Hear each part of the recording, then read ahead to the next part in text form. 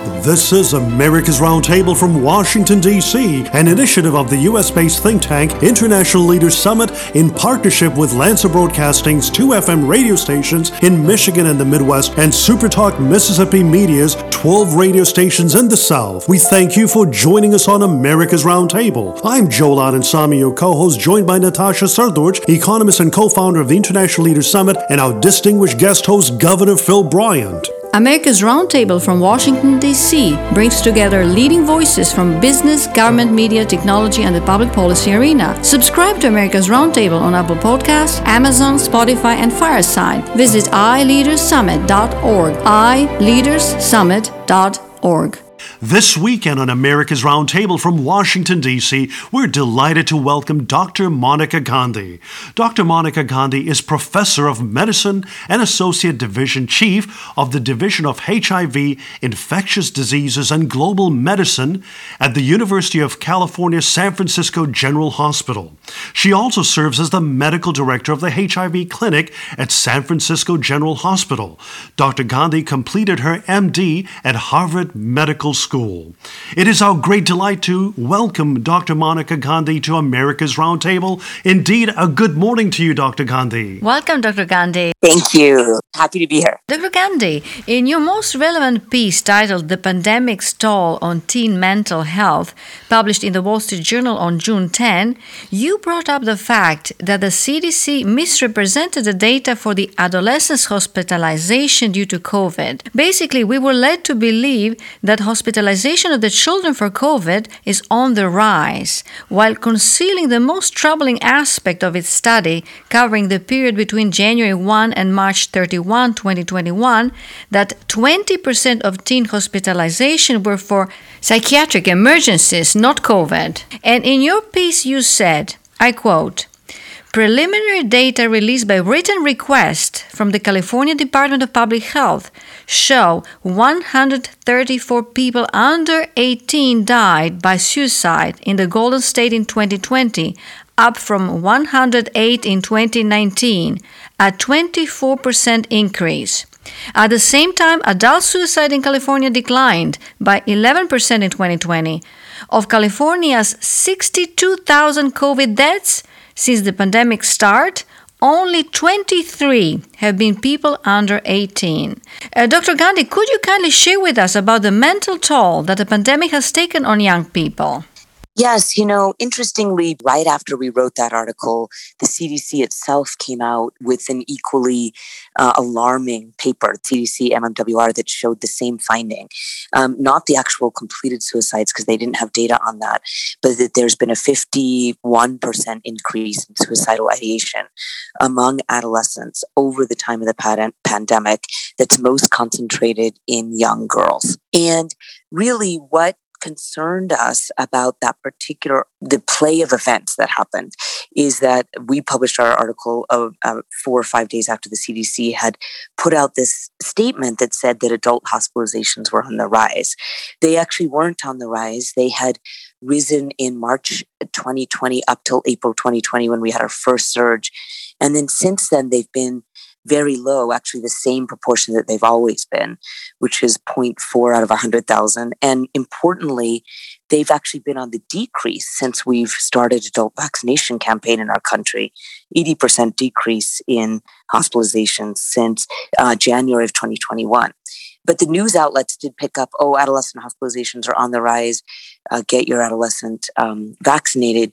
But I think it's not revealing what's happening, which is that our prolonged school closures, more than any other country, so that's very important to point out, more than Britain, more than Europe, which prioritize school openings more, our prolonged school closures, I think, have had an effect clearly on adolescent mental health. Dr. Gandhi, you said in your piece, I quote, "California has the lowest rates of children returned to in-person learning of all 50 states. In the Bay Area, public middle and high school students spent little or no time in their school buildings this year. Public school students who return to in-person school at lower rates than private school students and have less access to resources such as club sports or mental health providers may be most affected." End of quote. We discussed the topic of safely reopening schools with Secretary Ben Carson last year, and he shared about the fact that children are at no risk, that most of the teachers are young and vigorous, and that we should control the virus and not the virus to control us. And as you mentioned, most of the countries in Europe had actually schools opened, and one of them was Germany, that still has lower number of deaths. How would you interpret these data? It's troubling that you ask, because you're right that California, which is a Democratic state, does have 50 out of 50, meaning the lowest children back in in-person learning. And in fact, there's a website called Burbio.com that tracks the percentage of children back in in-person learning. And it does track with politics.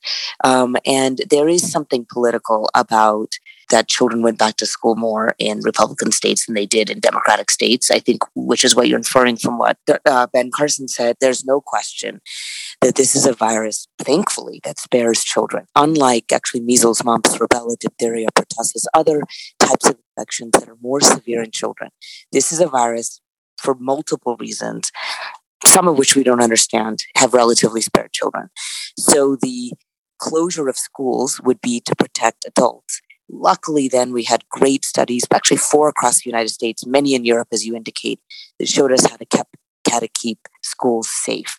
And those were mitigation procedures in schools, mostly ventilation, small distancing, masking, and in some cases, testing, but not always. In a big Wisconsin study, it didn't need testing. So we knew how to keep teachers safe. And then when we rolled out the vaccine in this country, we actually prioritize teachers as we should.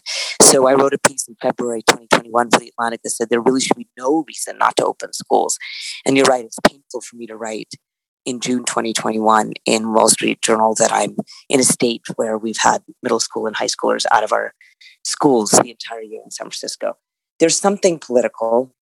I think there are a couple of things where clearly the Republicans were right. And this was right, that we needed to prioritize school children, and we didn't, at least in our state. Dr. Gandhi, we've been following the events in Israel very closely. We have events in Jerusalem quite often. And in fact, the Times of Israel reported this week, and I quote, "The health ministry announced that from Tuesday, the requirement of masks to be worn indoors will be lifted, marking the end of one of the only major restrictions remaining in Israel." And the ministry said there were 3 exceptions: workers or guests who have not been vaccinated or recovered at welfare institutions, long-term care facilities, or homes of the elderly, and those en route to quarantine or travelers on a flight. And you also wrote a piece in April in the Wall Street Journal which says, "Take off your mask and go outside." And I love the subhead which says, "The CDC's guidance is too restrictive. If it isn't crowded, it's safe to show your face." A common sense approach, of course. Dr. Gandhi, what is your message to our fellow Americans when they are hearing mixed messages at times? And how would you present this narrative of using common sense approach, but also looking at the science? It really is this question of common sense, because in the sense that you don't actually need a degree in infectious disease to know, there's been so much media coverage on coronavirus, what's safe or what's not, because a lot of studies get reported on. So there was a study in Wuhan that showed in September that 1 out of 7,324 infections were linked to outdoor transmission.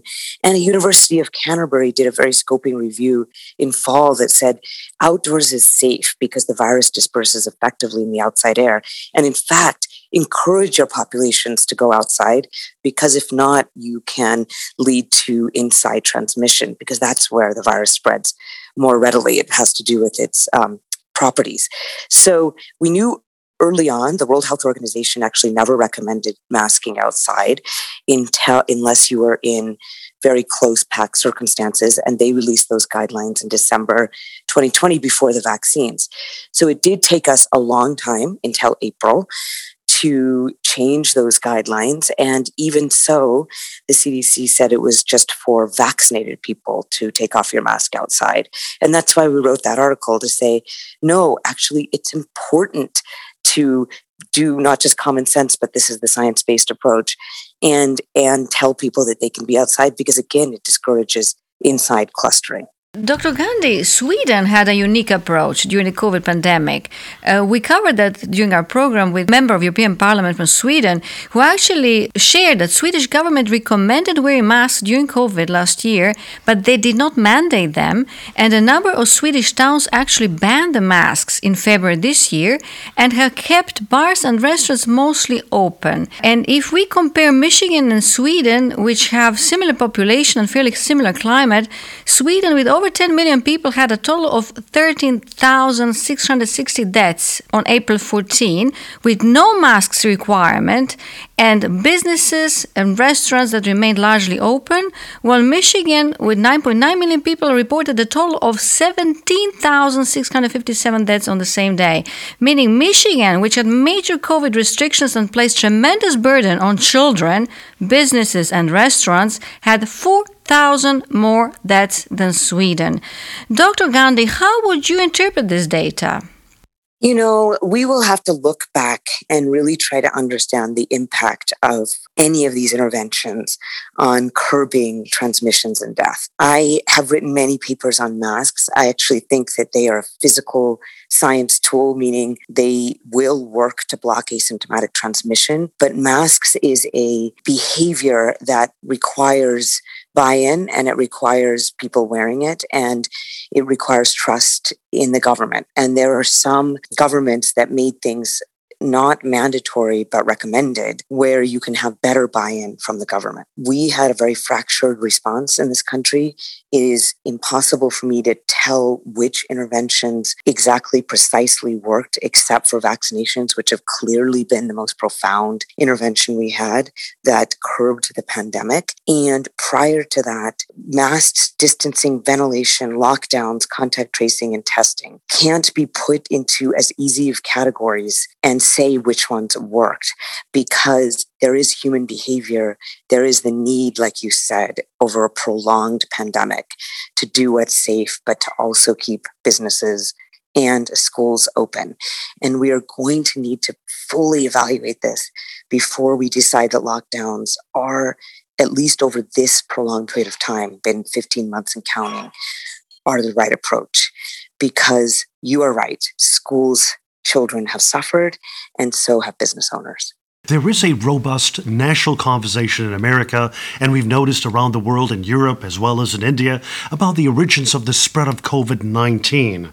And indeed, COVID-19 not only disrupted our way of life and closed down major economies around the world, the pandemic's impact is obvious: 177 million cases and nearly 4 million people dead. Dr. Gandhi, early this month, our colleagues at the Wall Street Journal published a story titled, "U.S. Report Found It Plausible COVID-19 Leaked from Wuhan Lab." A U.S. governmental national laboratory concluded that the hypothesis claiming the virus leaked from a Chinese lab in Wuhan is plausible and deserves further investigation, according to the classified document. Dr. Gandhi, what is the principled approach in ensuring that we get to the bottom of this issue with a proper investigation and safeguard America's citizens in the future and our friends and allies around the world? This is more complicated. I do think that a virus cannot be, and I've never heard of a virus being engineered. And I think that this came from nature, just like the other SARS viruses did, the SARS and the MERS virus. I think what needs to be investigated is if it was being studied earlier than we knew about, only because we could have worked and created a vaccine earlier, because the vaccine was created in record time, but even 2 months earlier would have saved lives. The vaccine is the most profound miracle that we have had throughout this pandemic. I think that's very consensus at this point, that it has to be investigated if it was known about earlier. That's my only concern. Right. Yes, indeed. Dr. Gandhi, we thank you so much for your time in joining us. Dr. Monica Gandhi is Professor of Medicine and Associate Division Chief of the Division of HIV, Infectious Diseases, and Global Medicine at the University of California, San Francisco General Hospital. Thank you indeed for joining us today on America's Roundtable. Thank you, Dr. Gandhi. Thank you. This is America's Roundtable from Washington, D.C., an initiative of the U.S.-based think tank International Leaders Summit in partnership with Lancer Broadcasting's 2 FM radio stations in Michigan and the Midwest and SuperTalk Mississippi Media's 12 radio stations in the South. We thank you for joining us on America's Roundtable. I'm Joel Adensami, your co-host, joined by Natasha Srdoc, economist and co-founder of the International Leaders Summit, and our distinguished guest host, Governor Phil Bryant. America's Roundtable from Washington, D.C. brings together leading voices from business, government, media, technology, and the public policy arena. Subscribe to America's Roundtable on Apple Podcasts, Amazon, Spotify, and Fireside. Visit iLeadersSummit.org. iLeadersSummit.org.